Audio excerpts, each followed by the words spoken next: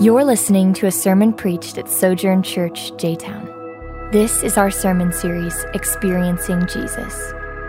We will explore how the gospel embodied creates a culture, a feel, and an experience. The gospel of Jesus says something and it does something, and both are important. This morning, our text is from 1 John chapter 1, verses 5 through 10. 1 John chapter 1, verses 5 through 10. God's word for us this morning says this: "This is the message we have heard from him and declare to you. God is light, and there is absolutely no darkness in him. If we say we have fellowship with him, and yet we walk in darkness, we are lying and are not practicing the truth. If we walk in the light, as he himself is in the light, we have fellowship with one another, and the blood of Jesus, his son, cleanses us from all sin. If we say we have no sin, we're deceiving ourselves, and the truth is not in us. If we confess our sins, he is faithful and righteous to forgive us our sins and to cleanse us from all unrighteousness. If we say we have not sinned, we make him a liar, and his word is not in us." This is the word of the Lord. It is absolutely true and given to you in love. Let's pray. Father, thank you for your word. Thank you that it is living and active. It's sharper than any two-edged sword. And now, Spirit of God, we pray that you would open our eyes to see. Would you give us ears to hear? Would you give us hearts to believe?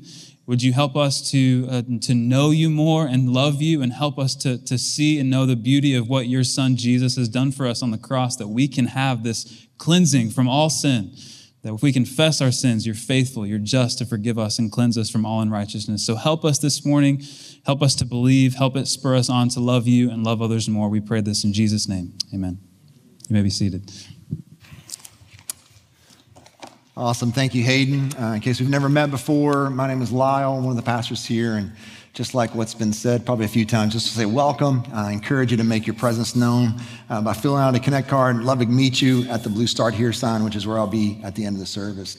So today we are kind of in the middle of a series we're just doing for a few weeks here in January, where we just entitled it Experiencing Jesus. And all we're trying to do is just try to as best we can, like, what would it feel like to be in the room with Jesus and identify what that is and talk about it. Because part of what we want to do as a church is embody that kind of culture, that value that Jesus has when you're with him. And so last week we talked about kind of a culture of grace. And so today I want to talk about a culture of honesty. And I think both of these go hand in hand. You can't have a culture of honesty unless you have a culture of grace. And so if you weren't here with us last week, just encourage you to go back and listen to that message and see in some ways that we can continue to cultivate that within our community. And so sometimes the best way to start off by talking about honesty is to talk about what it's not first before we talk about, because I'll spend the majority of time talking about what I'm wanting and what I think John's trying to get after here in this little letter. So I'll spend just like maybe 3 minutes talking about what it's not when I'm talking about a culture of honesty. So I got a good friend of mine, and this didn't land really well in the first service, so it may not land well in the second, but we'll just go for it anyway, because I have no other illustration. This is what I got, amen? And so maybe it just kind of landed a little too like, oh, that was really horrible. But I got a good friend of mine, no one in this room, nobody in the church, right? Everybody always thinks, hey, is he talking about me? No one in here, no one in our church, just a good friend of mine who a few years ago, his wife was kind of like just struggling with how she looked and felt unattractive and just needed a little boost. You know, just like you go through those seasons, right? You just need someone to encourage you that, yeah, you are still attractive, all right? So goes to her husband and says, just ask, the loaded question that I'm sure if you're married here, you've probably had it from your wife. Who do you think's the most prettiest woman? Anybody had that asked to them as a husband? Okay, maybe not. Nobody? No? Okay, super. So this is probably not going to land well. That's all right, but we're going to go for it anyway. So she goes to her husband, says, all right, who do you think is the most attractive, most prettiest, the prettiest woman, wanting him to at least say something about her in the answer. And this is what my friend said to her immediately. He says, hey, let me think about it.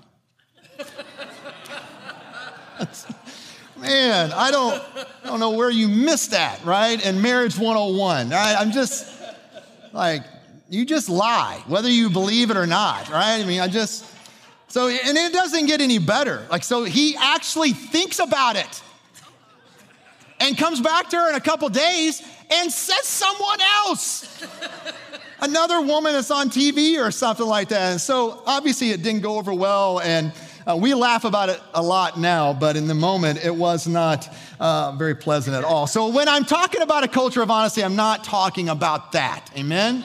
What I'm trying to kind of bring out is more of the, if you want to kind of hear what I'm after, it's the opposite of it would be hiding, right?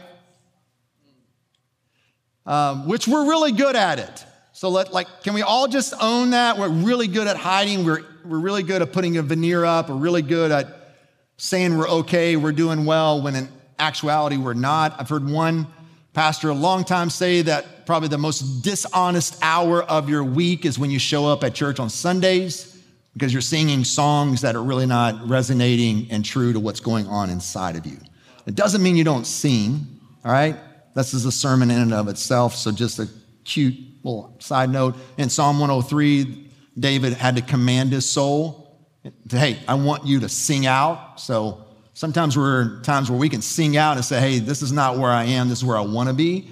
And singing out can get us there. There's something healing there. So that's a little freebie, I guess. All right, so, but what I'm trying to get after here, and I'll get more into this in just a few minutes, is I'm trying to fight against a culture of hiding, which is instinctive in us. It's just in us. And so for us to fight against a culture of hiding, we've got to be willing to risk and create a culture of honesty. Another word would be like transparency, genuineness. Buzzword in our culture is authenticity. So I'm not talking about that, right? I'm not, and the way I would nuance it a little bit is that I'm not after honesty for honesty's sake. I'm after transparency and honesty because I want to live into more of who I am now in Jesus Christ. I convictionally believe that He defines what is the good life, how I am to live, and part of my maturing and growing into that is being honest with what's going on me and where I am currently. I would also add to that, it's not honesty just for honesty's sake. It's a means to an end. And I would also say that part of us wanting to create a culture of honesty is here is because we want to have a culture of love. And I would say to you that lack of honesty sabotages love.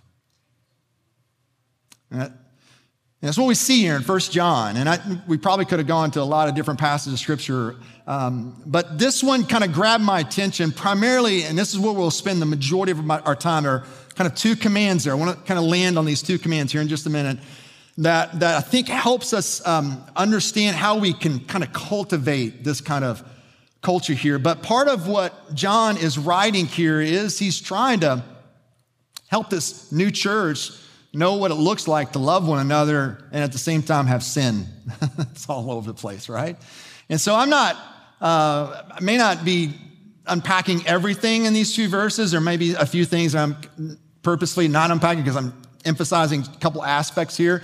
But the good news is this, is that we start our men's and women's Bible studies the first Monday in February, and we're working through 1 John. So whatever I miss, amen, you'll get there. So there we go. So this will be good stuff. But let me just jump in here real fast. So start off here in verse 5. So John makes this statement about the very nature and the character of who God is. He says this is the message we have heard from Him and declare to you, God is light, and there is absolutely no darkness in Him. So right here at the onset in verse 5, he's making a statement about the nature and the character of God. And it seems like, based on the context, he has more of an ethical sense to this idea of God being light. Meaning, as one commentator says, God is the source and the essence of holiness and righteousness and goodness and truth. In Him, there is nothing that is unholy or unrighteous, evil, or, say it out loud, false. So that truth of God being light kind of colors the rest of these passages.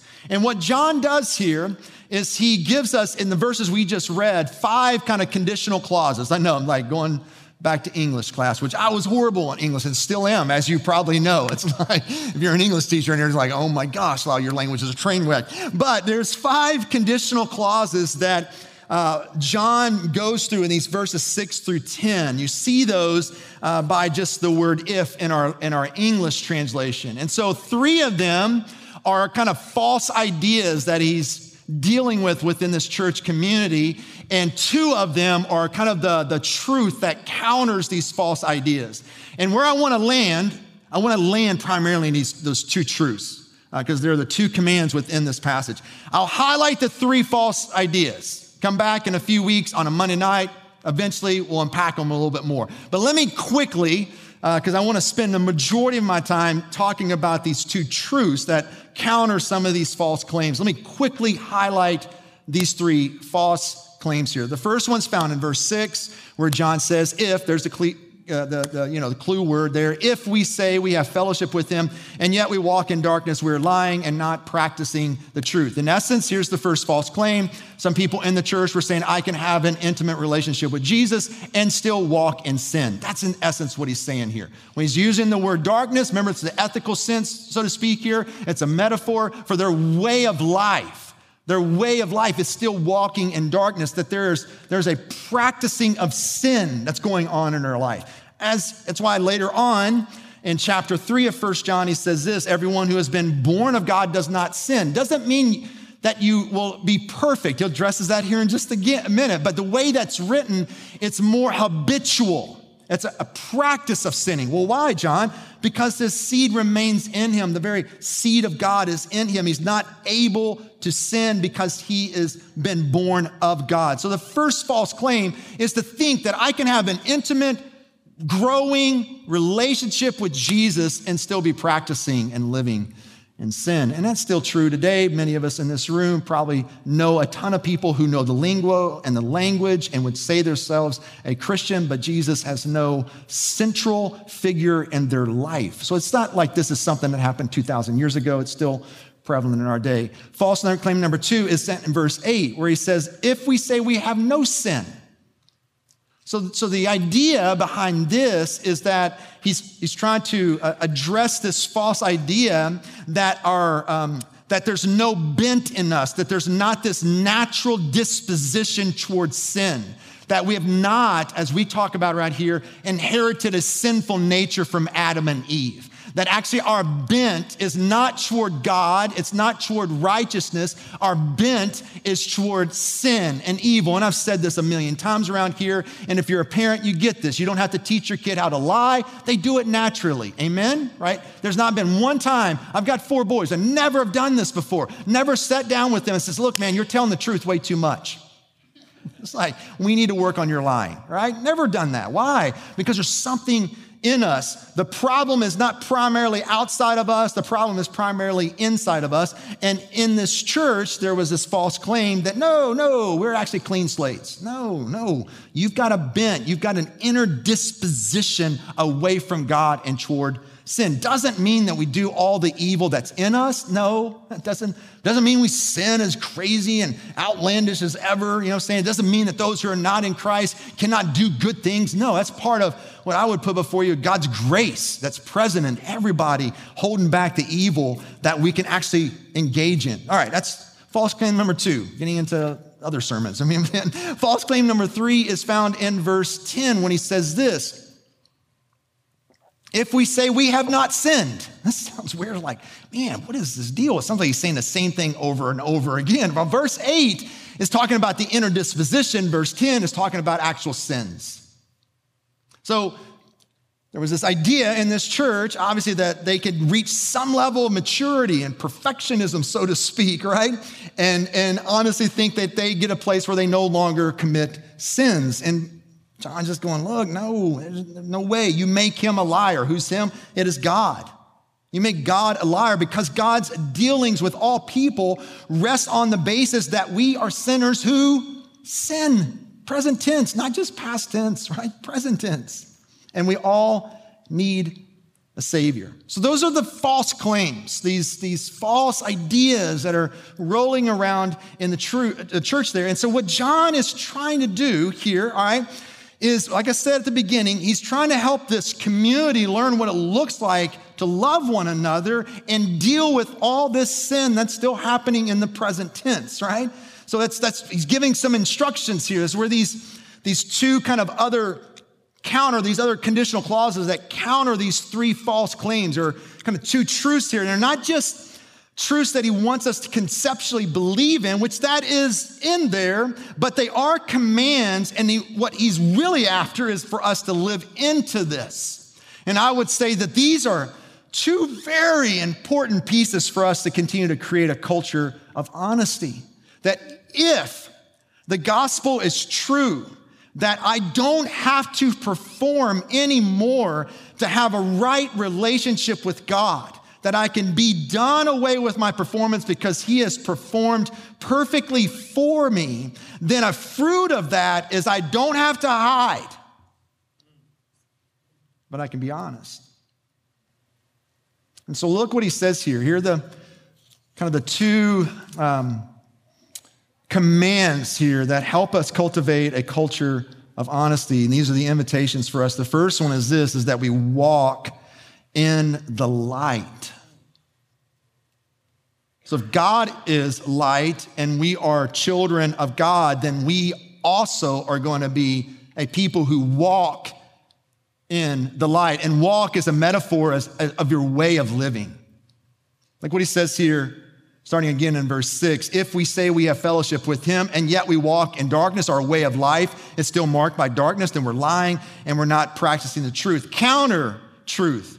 If we walk in the light, walk is a command. If we walk in the light as he himself is in the light, we will have fellowship with one another, and the blood of Jesus, his son, cleanses us from all sin. So to walk in the light can also be said to walk in honesty with one another. So a sign of our own maturing and growth as a follower of Jesus Christ is obviously not perfection. It's not faultlessness. It's not even necessarily sinning less, even though there may be some sins where you find progress in. But the mark of maturing is we live honestly with one another.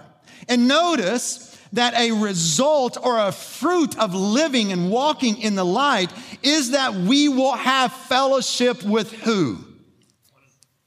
Yeah, it's not a trick question. I mean, I've got no slide here. You'll have fellowship with, say it out loud, one another. What I'm expecting there is that I would have fellowship with God.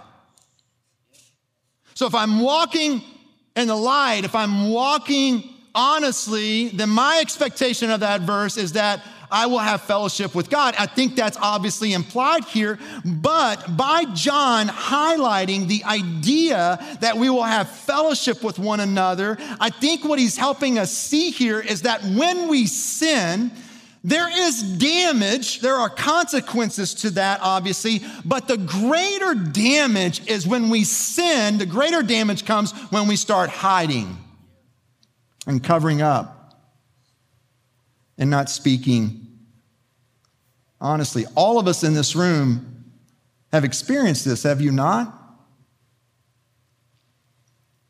That once you brought something to light, where you sinned against someone, and then they find out how much you covered it up, what hurt worse?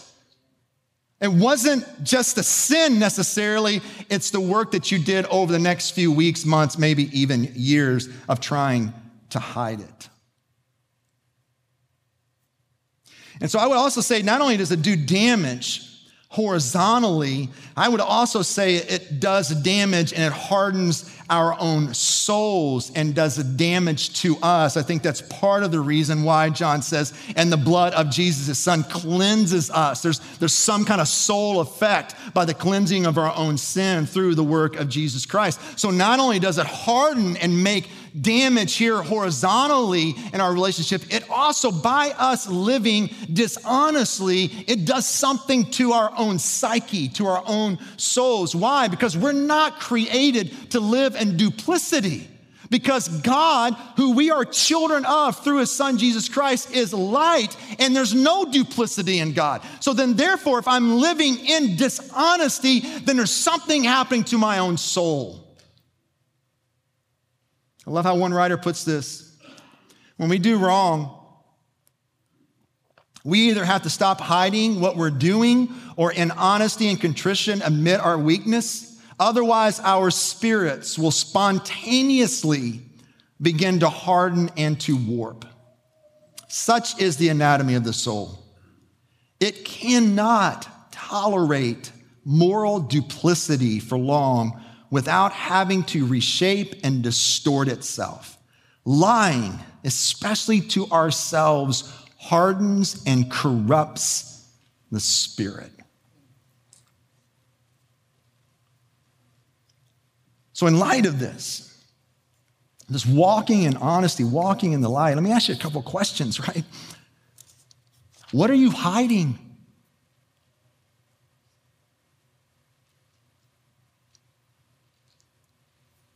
And I know it's an awkward silence. Some of you are thinking, did Lisle forget what he's going to say? I'm just trying to make it a little awkward, right?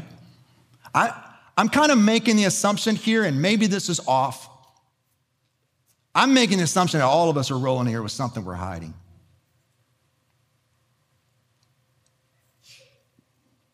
One writer says this: we are as sick as our sickest secret,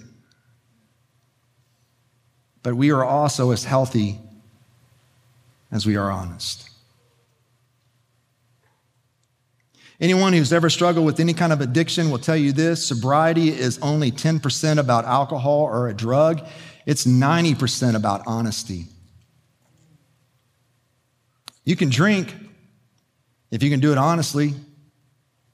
Indeed, you can almost do anything if you don't have to lie about it. The need to hide some actions from others is a strong moral nudging. Can you cheat someone?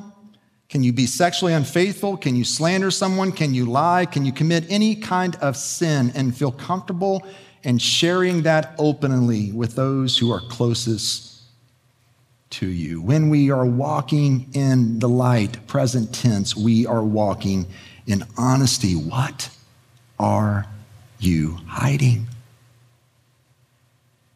That's why Proverbs 10:9 says this: the one who lives with integrity lives securely, but whoever perverts his ways will be found out. What if living in the light is living in such a way where there's nothing hidden? It's the first question. What are you hiding? If it is true that we are as sick as our sickest secret, but we're also as healthy as we are honest, then what are you hiding? Second question in light of this, walking in honesty and walking in the light. Who really knows what is going on in you? Yes, the context that John is talking about here is primarily about sin. And at the same time, I think also what can be implied here too is also this honesty about what is really going on in you. It may be sin, but it may not be sin. Who really knows right now what's going on in you? An example of what I'm talking about here, or even a visual of what I'm talking about here, is like Genesis chapter 3. And I know, man, that's the worst chapter in all the Bible, but when all hell broke loose, as I've said before, and God comes down in search of Adam and Eve, he asks the question, you guys remember this, talk about this quite often. He says, "Where are you?" And then the first response to Adam is the most honest response he makes. I mean, it goes downhill after that. But what does Adam say when he says, "Where are you?" I was say it out loud, afraid. I was afraid. And so I hid. That's honesty. That's where Adam was. He's declaring what's going on inside of him. I was afraid. So where are you? I mean, Rick did a great job just talking a little bit about this in our own confession. Are you coming in cynical? Are you coming in weary? Are you coming in tired? Are you anxious? Are you depressed? Are you sad? Are you angry with God? Do you feel like he's letting you down? And the reason why I think this is so important, guys, is because if we don't deal with our reality, and when I say deal with our reality, if we don't name our reality, we can do nothing with it. Because what God is inviting us into always is an honest relationship with him. And an honest relationship with him is that we tell him what is going on inside of me, even if it feels like I'm almost being heretical. That's what Jesus is pushing us to. Like, I don't want all the nice words. This is Jesus. He doesn't want the nice words. He doesn't want to hear what we think he wants us to hear. No, he wants to hear what's going on in you. I mean, go read John chapter 4. When he met the woman at the well, he pushed her, finally got her to admit, oh, yeah, you're right. That husband I'm shacking up with is not my husband. Jesus knew that from the get-go, right? And she felt the welcoming presence of Jesus, even though he knew every single thing about her, because she left the presence of Jesus and went to her town and says, hey, come meet the guy that knows everything about me. And he still welcomed me.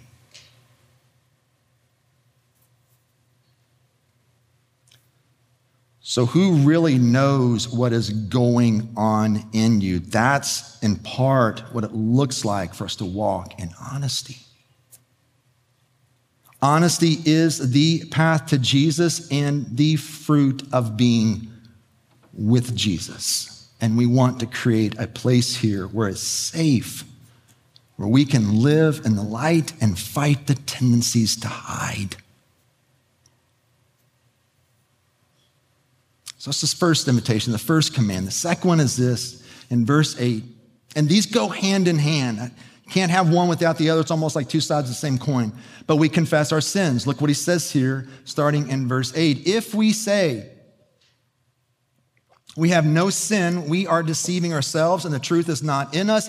If we confess our sins, he is faithful. Jesus, talking about Jesus here, is faithful and righteous to forgive us of our sins and to cleanse us from all unrighteousness. Like I said, these two go kind of hand in hand, honesty and confession. I would say it's a fruit of being honest and living and walking in the light. We confess our sins. So John does not have the expectation of perfection, nor does John have the expectation that there will not be sin within this community. Even though we do.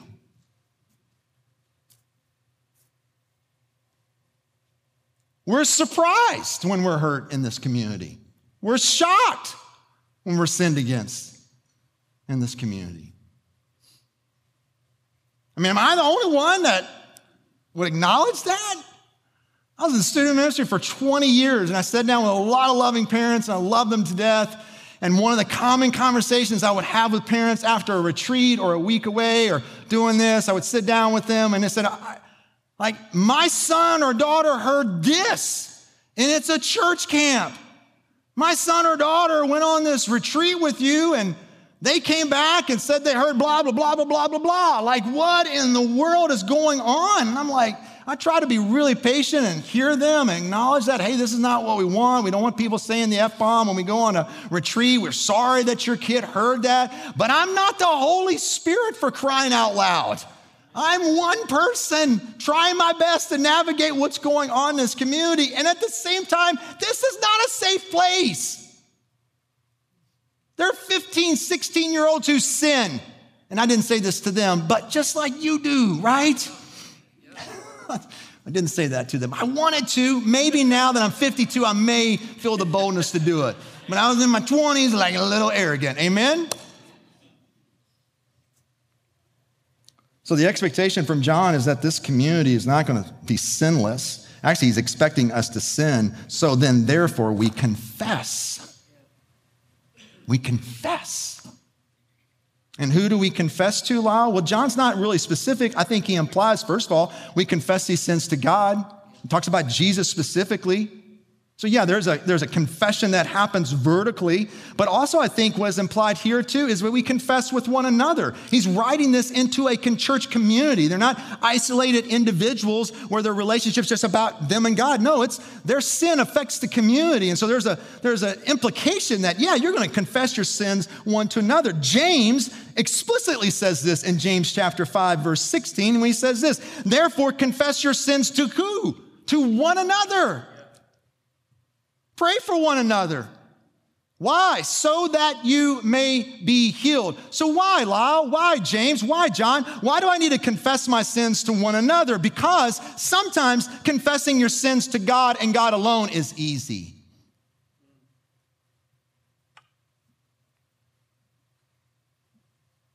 It's really hard and humbling to sit down with a brother or a sister and look them in the eyes and say, I need to confess the sin of lust.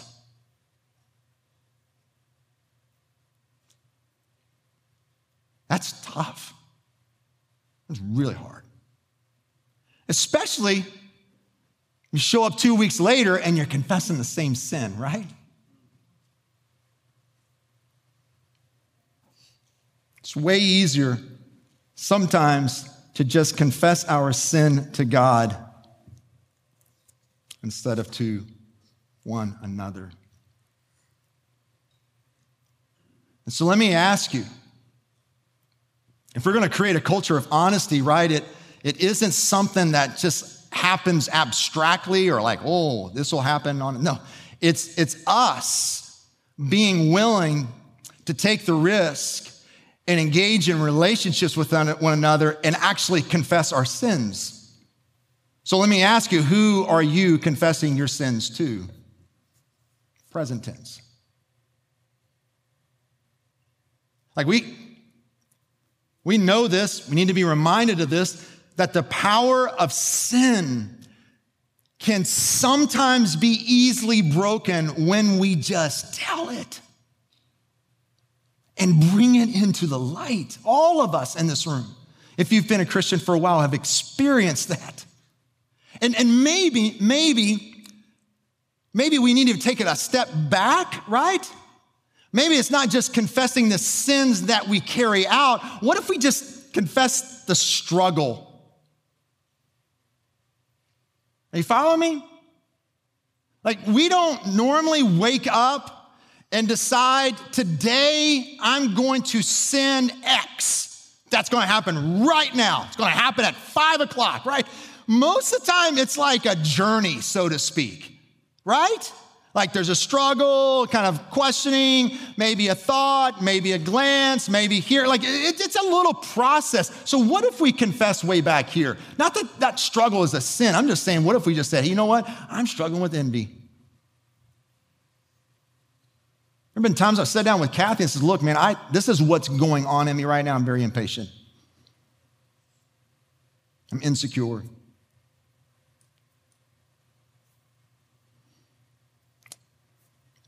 Who are we confessing our sins to? It doesn't have to be everyone, because that's really stupid. Amen? That's not what James is saying, nor John. But find somebody. Who is that? Who really knows what's going on in you? And who are you confessing your sins to? Yeah. I'm not trying to make this easy in any stretch of the imagination. I'm not. And even when we do confess our sins, please hear me, like, look, the goal isn't for this individual to necessarily fix you, as we see in James, right? Not that we shouldn't offer counsel and advice. I'm not saying that. But primarily we are to pray for one another so that we can be healed.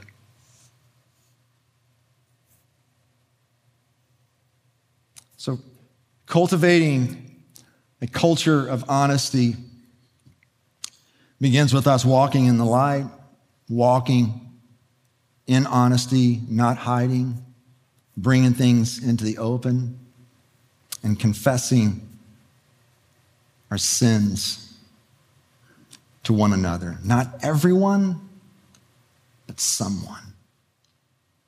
So how do we cultivate this more and more in our own church community? First, I would say, hey, let's just commit to praying. Let's pray for the courage to really cultivate this and live into this. Number two, Like, I don't know where you are, but maybe you're here and you don't have a relationship or even name somebody that you feel safe to do this with. And so I just want to say that part of your prayer maybe is that God would provide a relationship for you so that you can live out in this way and confess your sins so somebody can know where you are, and not just pray, but also pursue after it, initiate it, go after it. I mean, I can't make this necessarily happen for you, but we do try to create some spaces where some of these relationships can happen. Try to create spaces in community groups, through Bible studies, serving alongside one another. Even this gathering, you don't have to rush out after we do the benediction. You can linger, you can talk, you can ask someone over to lunch, and who knows? I don't know, but I'm just saying, look, not only pray, but also initiate, pursue this in your life if you do not have it. It's so paramount for you in your own health. And then thirdly, I don't know if this is a good one, but it's just one that came to my head. Go first. I mean, if you're in a community group already, or if you already got a friend group that you kind of meet with on a consistent basis, just be the first one to go. Just say, hey, this is where I'm at today. I'm kind of angry. This is where I'm at today. I'm feeling a ton of anxiety.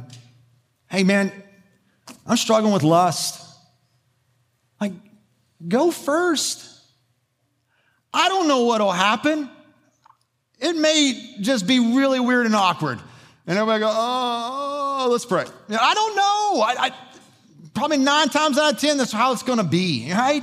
Because we're just so good at hiding, and everybody wants to keep the veneer up. And I'm not saying that the next time you meet with the guys, it's going to be amazing. And wow, it was just crazy. All the floodgates opened up. No, I'm just saying, man, I want to cultivate this in my life. And so maybe I go first. Not that I was trying to do some kind of project or whatever, but I was hanging out with my oldest son a few months ago, and I just felt the nudging to let him in on what I'm struggling with. We just went and saw my mom. And there was just a part where I just wanted to look, I know I'm your dad, but you're an adult. There's a way we're kind of peer-to-peer in some level. And I want you to see that some of the things I think you're struggling with, I'm struggling too. And it doesn't mean that we had this amazing moment in the car at all. I mean, it was fine. It was good. I'm trusting it was the Holy Spirit nudging. Go first, Lisle. Go first. Let him in. Let him in. For some of you that are married, this is what you need to do with your spouse. You need to go first. And he'll let you in. Some of you have been in friendships for a really long time. You're trying to think through okay, man, I really want this to go a little deeper. Maybe you go first.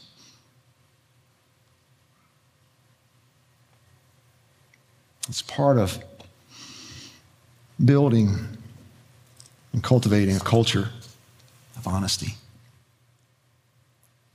So I end with this, and I know this may be a really weird leap, all right? So it sort of worked in the 9. Maybe it'll work better in the 11. First illustration worked a little bit better than this one, so maybe this one will be too. I'm a long-time Kentucky Wildcat fan, always have been since I was a little kid. They didn't do very well yesterday, but that's okay. Moving on from that. But I started watching Kentucky basketball when Joby Hall was the head coach. And so in case you don't have a clue who Joby Hall is, here's a picture of him in his later days. He used to be the head basketball coach for Kentucky back late 70s, kind of mid 70s to mid 80s, won a national championship in 1978. And he probably wasn't my favorite coach at the time. There's a lot that you could be really annoyed about Joby Hall and how he recruited and played and whatever. It just was annoying at that time. But as most of you probably know, is that he passed away here about a week ago. I think he was in his 90s when he passed away. And I've been hearing just here and there little sports talk radio about his life and that kind of stuff. And it's interesting. One of the consistent things that I heard from almost everyone that kind of knew his life and played with him or played under him as a coach is that that he was such a jovial, kind, just a free spirit about him. There's a joy about him that they always talked about. And every single one of them would say this: that was after the coaching years that you would experience Joe B. Hall as being jovial, excited, kind of, free-spirited and whatever, But he said always after the coaching years. And the reason why that's the case is why? Because being the head basketball coach for the University of Kentucky is a burden, right? Amen? It's a big old burden. It's a weight that you're carrying.